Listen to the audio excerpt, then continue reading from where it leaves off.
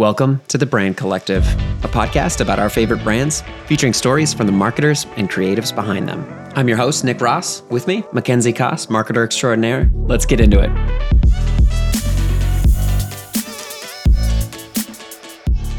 Welcome back to the Brand Collective podcast. Today we have Molly Shapiro, Senior Art Director at IMDb and Creative Director and founder of her company, Studio Vesper. Welcome on, Molly. We're so excited to have you. Hi, thank you so much for having me. I'm excited to be here. Yeah.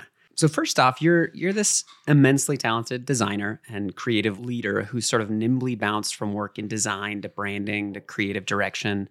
You've worked for both global companies like Sephora and running your own boutique design agency. Can you talk a little bit about your background and how you got to the position that you're at right now? So way back in the day, I actually started off as a hairstylist. And I realized I really hated working in salons. And so I wanted to work on photo shoots.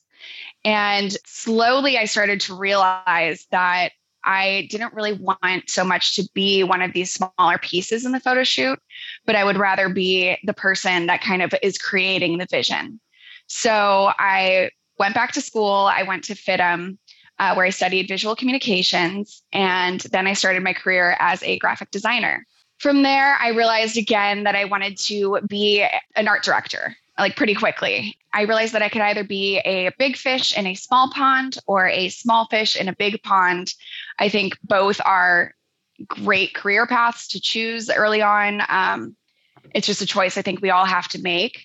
And I definitely couldn't be an art director in Sephora, for example, in the same time frame that I could start being an art director at a smaller company. So I started being an art director for, smaller brands that no one had ever heard of. And after that, I started my own agency and freelanced with larger companies on a contract basis. And once I had those bigger names on my resume, I then had the clout to be able to have the same title in a larger company. Are there any lessons that jump out when you compare working for a brand like Sephora to starting your own company and doing those freelance contract roles? I definitely learned different lessons in each. When I had my own business, I really learned to appreciate all of the people in other departments who specialize in their specific work that they devote their career to. I also learned really valuable lessons in client communication and presentation. I think that was kind of a rough start for me back then. I didn't have the experience of presenting concepts on my own on that large scale. And I think my process has definitely improved since then. Additionally, there are all the legalities of owning your own business, making the contracts that specify how many rounds of changes that they're going to get and actually making sure to stick to that. And then, general project management. When you are the only person running your own company, you not only have to manage all of your design projects, but also the bookkeeping and the marketing and all of the individual things that really go into that. On the other hand, working for a global brand, I definitely learned more about workflow, time allocation, and really the proper way to do things. Yeah, they're all such valuable lessons. I really relate to all of those as a creative. I feel like in the beginning of our careers, it's sort of guided by passion and those creative juices that you're sort of validated in your talents that sort of, people enjoyed this work that I made. Maybe I can get more work like that.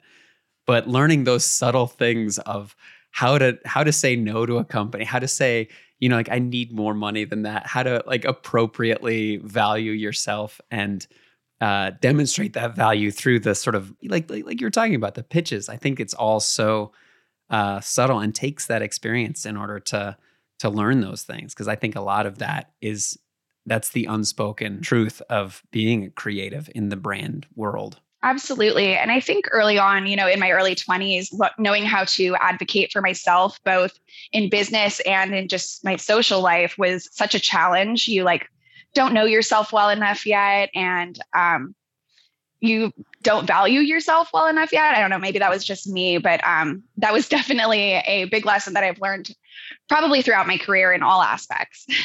I think it's a pretty ubiquitous feeling that a lot of creatives come up and aren't prepared to, a company will come to you and be like, I like that design. I'll give you a case of peanut butter for it. And you're like, okay, that's wonderful. I'll do that work. And I think Paying that's like exposure.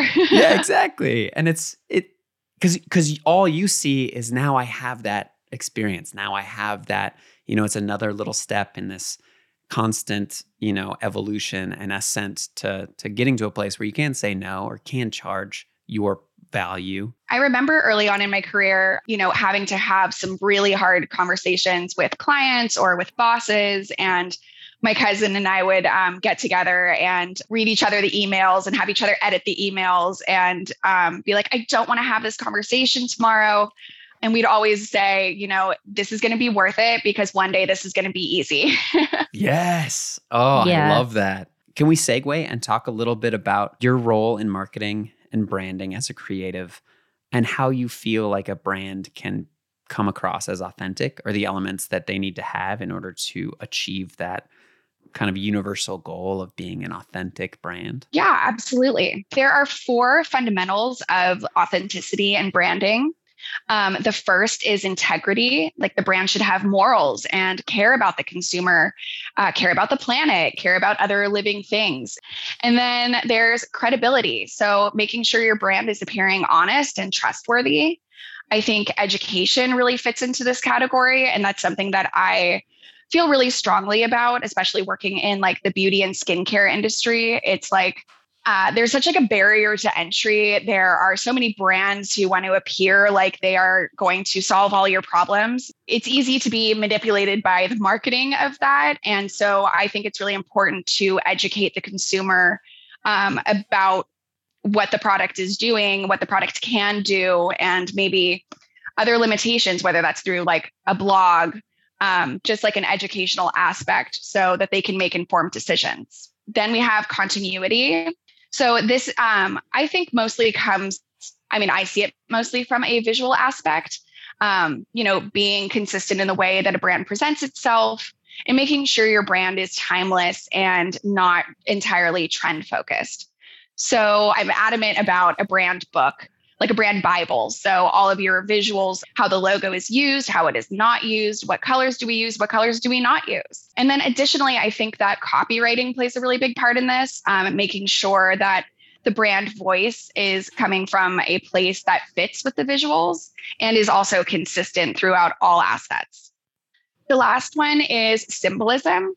And symbolism gives meaning to people's lives and connects people to things that are important to them or the things that really matter. And I think a great example of this is Sephora's We Belong to Something Beautiful program, which tells people that beauty is from the inside and you don't have to look like a model to be beautiful. Yeah, it's always an important message. And I think it sort of plays into this idea that authenticity is somehow linked to our humanity. And brands, at least nowadays, it seems like there's a big push to be more human and recognize that we're not all these sort of idealized, perfect people, which I think used to be sort of the identity that branding would uphold, was this sort of perfection. Yeah, absolutely. I mean, we always try to make things as perfect as possible. We want to do the best work we can, but I think that people have really woken up to knowing that they are being marketed to. Brands really need to start doing that kind of foundational work to really connect to the consumers. This current generation, Gen Z, is a very sort of talked about generation in the marketing space now. Can you talk about how these ideas attract a new customer base in Gen Z? Yeah, I mean, I think Gen Z can really easily identify that brands are inauthentic. They're very sensitive to greenwashing, and they think that millennials are extremely influenced by brands and marketing. And honestly, they're probably right. And as the next demographic with disposable income is coming into the buying market, it's really important for brands to not just appear to be doing better, but actually be doing better. Gen Z is adopting this dying planet with an infrastructure that can't support it. So they really have their future and the future of the world's best interest in mind. Wow. Yeah. Yeah. What a tragedy we've given to them. I'm an elder millennial.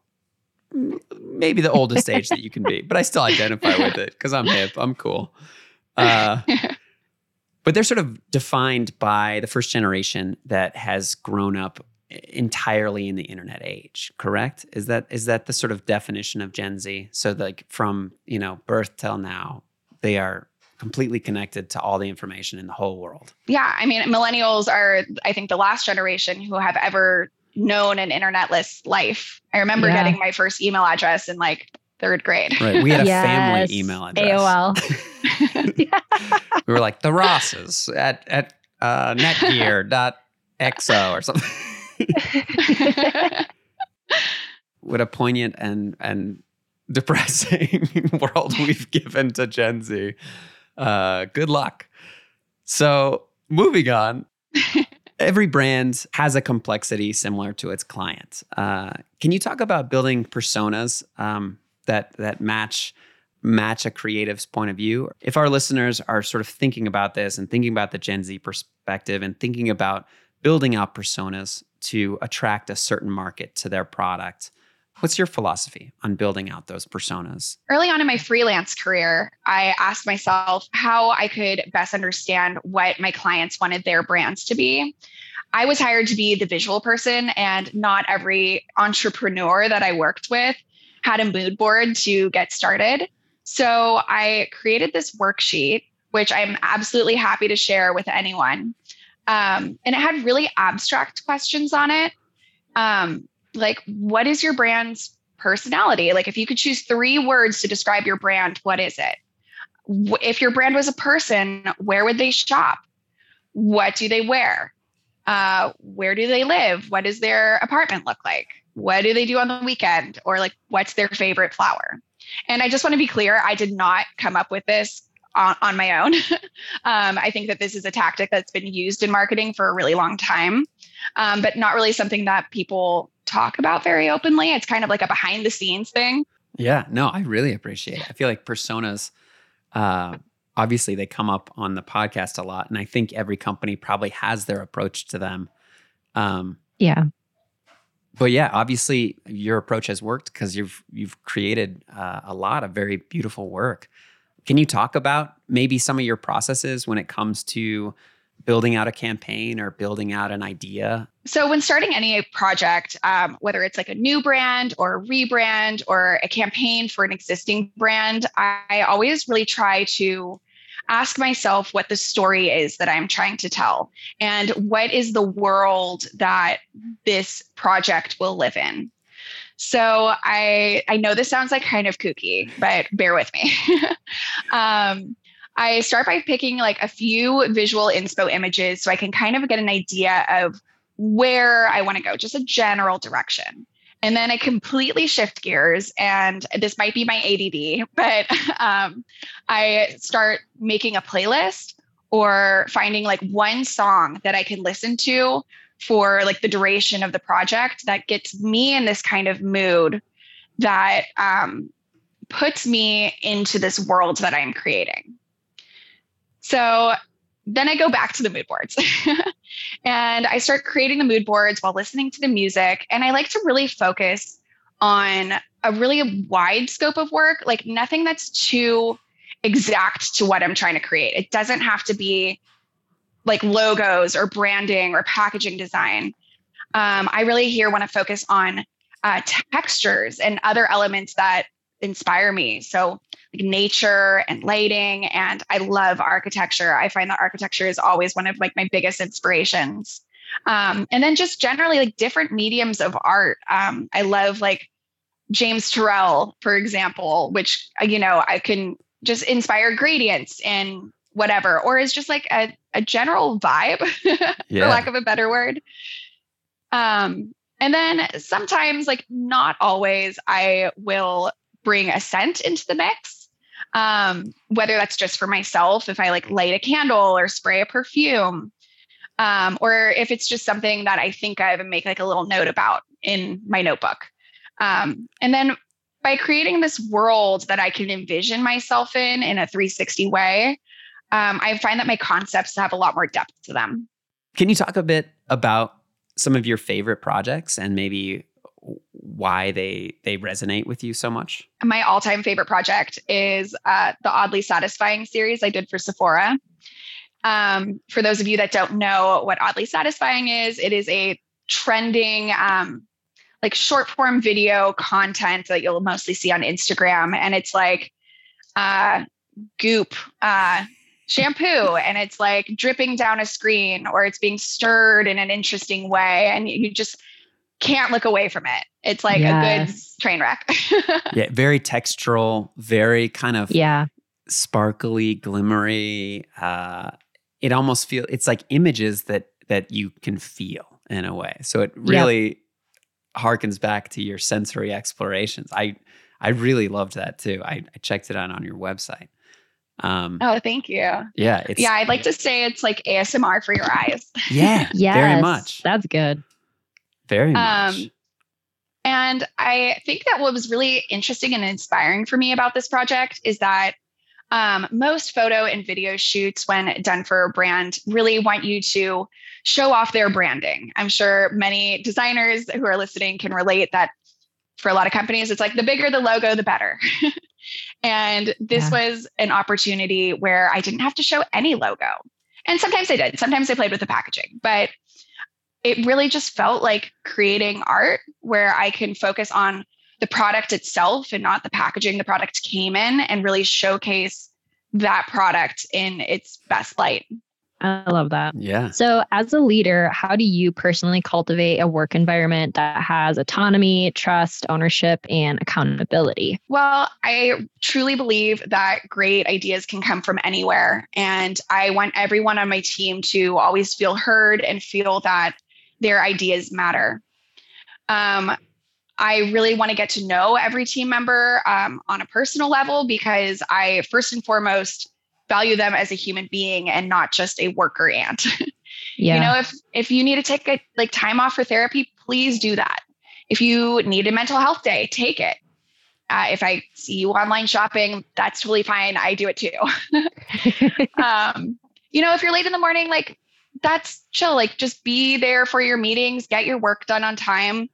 I want to treat everyone as an adult with trust and autonomy. Additionally, I really want to get to know their career goals and what they do and don't like about what they do. This helps me delegate the right assignments to them and also strengthen the skills that they need to get to the next level. And when working on projects that they feel are interesting and that are improving themselves, I have seen less small mistakes made because they are truly taking pride in the work that they are doing. And I guess lastly, I just encourage them to use me and each other as a resource, because no one should ever feel like they have to do anything all by themselves. Yeah. What a beautiful, I love that. Yeah, beautiful set of lessons. Yeah, that's huge. I got chills. It was lovely. It's just amazing to Thank feel you. like maybe work is heading this way. We talked to somebody from LinkedIn recently, and I asked him about this new phenomenon where a lot of people are posting much more personal things on LinkedIn. And there's this overwhelming echo of this doesn't belong on LinkedIn, on the feed. If they were to post a personal view or a political stance or something that maybe in times past was designated for Facebook. And he was like, I love this. You know what it shows me? That our work lives and our personal lives are blending. And we're becoming more aware of each other as human beings rather than just I work here.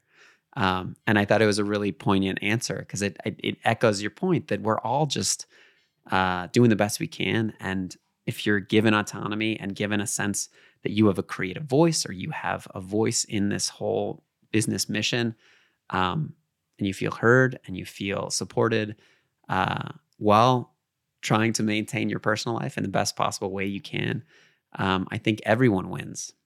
So I really appreciate what you said. I think it's a wonderful philosophy to lead.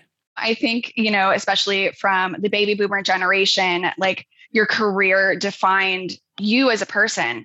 You work for the same company for 30 years. People work until they die. It's I feel terrible laughing, but I just laughed because I was like, it's true. What a predicament we're in. I'm sorry if this gets dark. No, you can cut it if you want. I'm here for it. No, this is good. I think, especially since the pandemic, I think that people have kind of taken or like realized that you can do work from home and that you don't have to waste 3 hours of your day on a commute. And like, you should be trusted to do your job because you are an adult.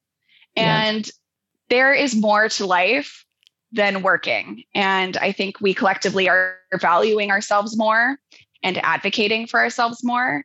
And I just love this direction that it's going in. What are some challenges that have come with leading a team of creatives? And what are some of your personal successful tips that you can share with our audience? Leading a team of creatives is one of the most rewarding things I have ever done. It has to be done a little gingerly sometimes. Like, creatives are very emotional people. Like, of course we are, because our work comes from our soul. So, criticism can be a little difficult to swallow sometimes. I think early in my career, again, like I was really bad at that. I took things really, really personally. I had an ego about it. Not going to lie, but that was just something that I had learned to let go of. And that's definitely something that I encourage my team to let go of. Creativity and art is so subjective. I encourage my team members that have a great idea that we might not use this time to not throw it away. So maybe we can use it again in the future. Maybe we can adapt it to serve the company better now. Or maybe this is like a great idea that should be your sole project and you should explore that on your own, because I'd love to see it in a gallery one day. Outside of work and all the different things that you're jumping into, what are some of the things that you're interested in personally? Travel is my favorite thing in the entire world. It gives me inspiration from my work, but additionally, it helps me disconnect from materialistic things. We live in a capitalist hellscape. And I think that traveling helps me, really see what's most important in life. Additionally, my main mission in life is to give a voice to the voiceless. I want to help animals. I've done a lot of volunteer work for animal rescues. And I've fostered a lot of animals and cared for them however I can. This one time, I was on my way to a job interview and I saw a fledgling pigeon fallen in on the freeway from the overpass. And I luckily left 15 minutes early. Never not leave 15 minutes early. So I did a loop back, pulled off on the side of the freeway, scooped up this pigeon and put it in my car, drove across LA to a job interview, which was at a hotel. So I pull up to the valet and I ask the valet guy if he'll just leave my car up front and running. And the windows cracked because there's a pigeon in my car. Full recovery? Did it make a full recovery? Yes, it did. It flew away a few days later. That's amazing. That's amazing. I love that so much. I had a similar experience when I was I think I was a teenager, and I found 2 orphaned blue jays in my backyard, and I raised them. And I named them Lloyd and Harriet after the movie Dumb and Dumber, which was my favorite movie at the time. But they made it. That's amazing. Yeah. So I'm a big fan of bird recovery. Good. You're a good person. I don't have a bird one, but my family has a beautiful property in the Midwest, and they live in a dead end road, and there's a lot of people that would just leave their animals by them. So we took in all these animals and then would obviously find them good homes, and then we kept some of them. But I will distinctly remember one of my favorite dogs. We named her Pegleg because she had 3 legs and she was amazing. And lived on the farm with my family and myself. So yeah. Aww. More power to stopping. I think that's fantastic. I'm just happy that the valet person was so kind about it. I even went into the interview and I told them, it's I know this is weird. There's a pigeon in my car right now. That's amazing. They loved it.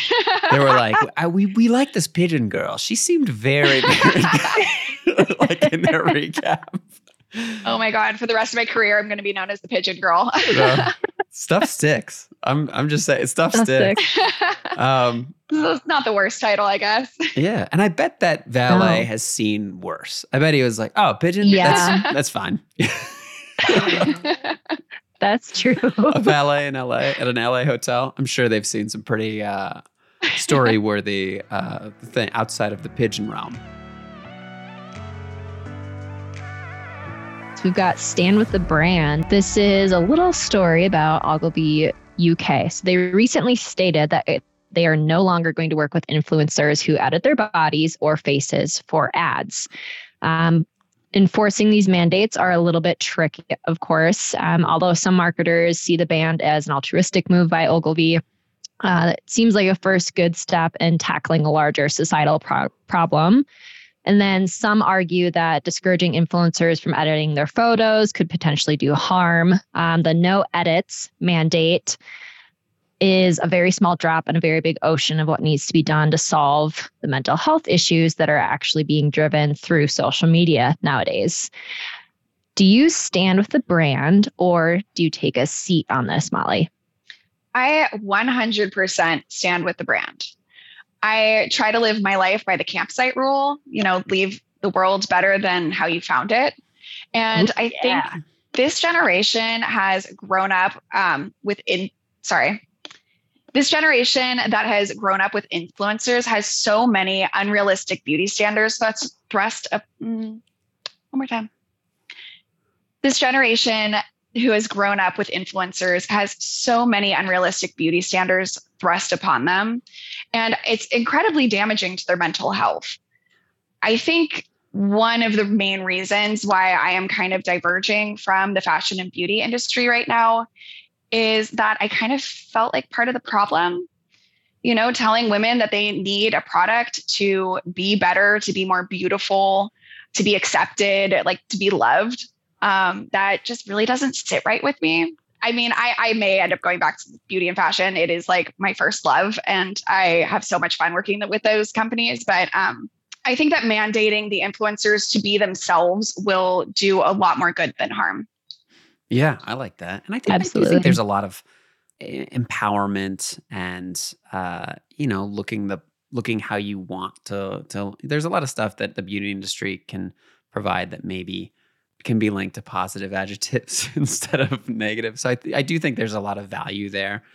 Yeah, absolutely. I like to look crisp and sharp when I go out. On one hand, skincare, is almost medicinal, helping acne or helping rosacea or different kinds of skin conditions. The industry is definitely not all bad. And I love beauty and fashion. It brings me so much personal joy.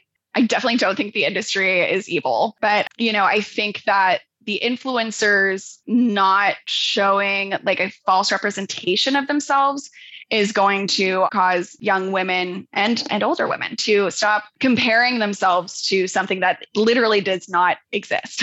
Yeah.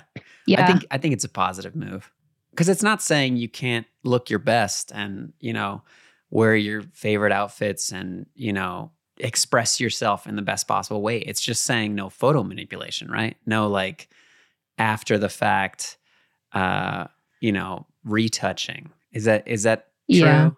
Yeah, that seems more authentic, especially in a social space that's supposed to be, I guess it's predicated. I think that's what led us to be so obsessed with social media is we get to glimpse into someone's life in a way. At least absolutely. That's my understanding. And then obviously it's going to be manipulated and sort of, capitalism, right? Right. And it's like a highlight reel, I feel that, and not that there's anything wrong with that, but I think it's some of my favorite quote unquote humans to follow on social are those who show some the realness and they're not going to cover up or use, certain apps to just smooth. Cause I'm nobody's pores look that nice. And I think it's huge for especially women and girls growing up, especially Gen Z. I'm thinking about that generation. And I had a flip phone in high school. There was no smartphones yet. And social media wasn't a thing. because I think Facebook was just starting up and I didn't even get that till college. And I think it's huge for Ogilvy to do that in the UK. And I'd really like to see it in the US, because I think that's half the battle is you don't openly go on social media to compare, but it can be really hard because some things look so realistic, but like you said, it's unattainable. Like that's not a real thing that's out there. And personally, I really like seeing some of the beauty, especially like skincare and makeup, having women in their like 50s and 60s and just like owning who they are. I think I'm trying to remember, there's an ad recently, I think like Ilia is what it's called. And it's just so beautiful to see a woman who's just like doing herself up for her. And there's, some beautiful wrinkles that she's earned, like gorgeous long, like gray hair, and just owning it because that's what makes her feel beautiful. So I'm very much on board with this shift in how things are going to be like influencing, if you will. That was very well put. I love the phrase like earning your wrinkles. Yeah. I think our society like really, I feel like has had a tendency like the past, few decades of kind of like throwing women away once they are not like young and like toit. Yeah. And I agree. I think Girlfriend Collective has done a great job at showcasing some older women as well. And like, you can be beautiful, you can be fashionable. Like you are not like, we're not sweeping you under the rug anymore. Yes. I very much love and appreciate the brands who are making an effort to do that. Absolutely. My wife has a friend who she's a fashion designer, and she started a company specifically making dresses, like chic dresses for older women, because she was so appalled at her mom and aunt's quest to try to find wedding dresses that didn't make them look like old ladies. And she was like, this has to change. Yes. I need to make some fashionable, fun, sweet stuff. So, and I just thought the mission was so cool, and it was so weird. And then when we got married, I was like, oh yeah, shopping is different at different ages. Yep. Do you want to plug that brand? Because I just got engaged and I think my mom would love to know. Yeah, I will send it to you. There's no way I will remember the name of it. Her name's Julie. She's awesome. But there's no way I remember the name of the company, but I will send it. And maybe I'll put it along in the next one. But congratulations on your engagement. That's awesome. Oh, yeah, congrats. I'm coming up on my first anniversary this month. So congratulations to you. Thank you. Yeah, it's a great time to be alive. Moving on. So this is our final segment, and we ask all of our guests the same 3 questions, and they're ultimately just to get to know you a little bit more as a person. So the first question is, what have you done recently for the very first time? Okay, so I actually haven't done it yet, but I am about to move to Charleston, South Carolina for 6 months. Wow. I grew up in LA. I have never lived anywhere else, even though I've traveled all over. This will be my first time living in a new city. So that's awesome. Congratulations. And I hear nothing but great things about Charleston. I hear it's just such a lovely place. Yeah. It is really beautiful. There's so many dolphins, an unreal amount of dolphins. Yeah. So you're obviously right by the coast in Charleston when you go there. We are staying a little bit like inland, but it's a 10-minute drive to the beach. It's really easy to get to. Oh. Yeah. That's coastal where we are. We're in we're in the most landlocked part of the country. I mean, I live on the east side of LA now, and like I go years without seeing the beach because it's like so hard to get to. Yeah.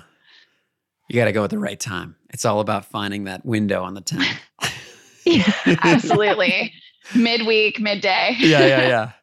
That's awesome. Well, congratulations. As someone who's lived in many, many cities, it's such a great, I think it's a great experience. Everything, it's just enriching. It just gives you a new perspective no matter where you go.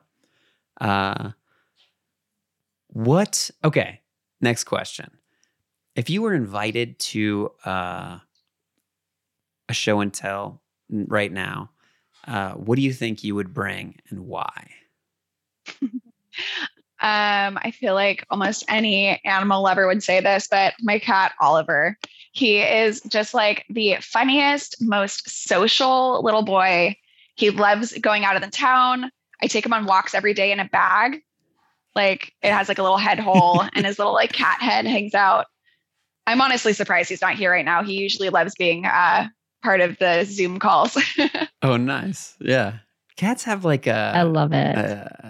a sixth sense for Zoom calls. I feel like they're usually like, oh, Right? you're on Zoom? I want a piece of this.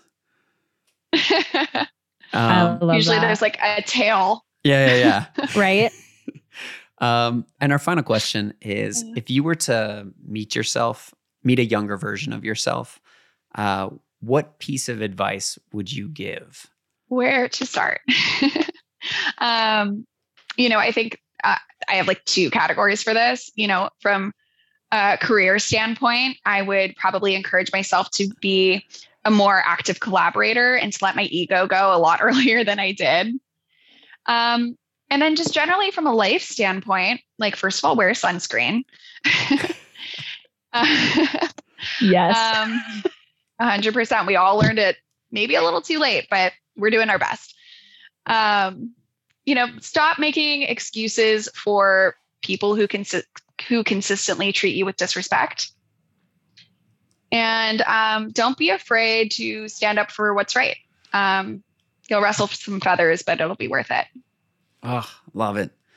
Molly, it's been fantastic chatting with you. You're such an inspired, thank you so much for being on. Immensely talented person.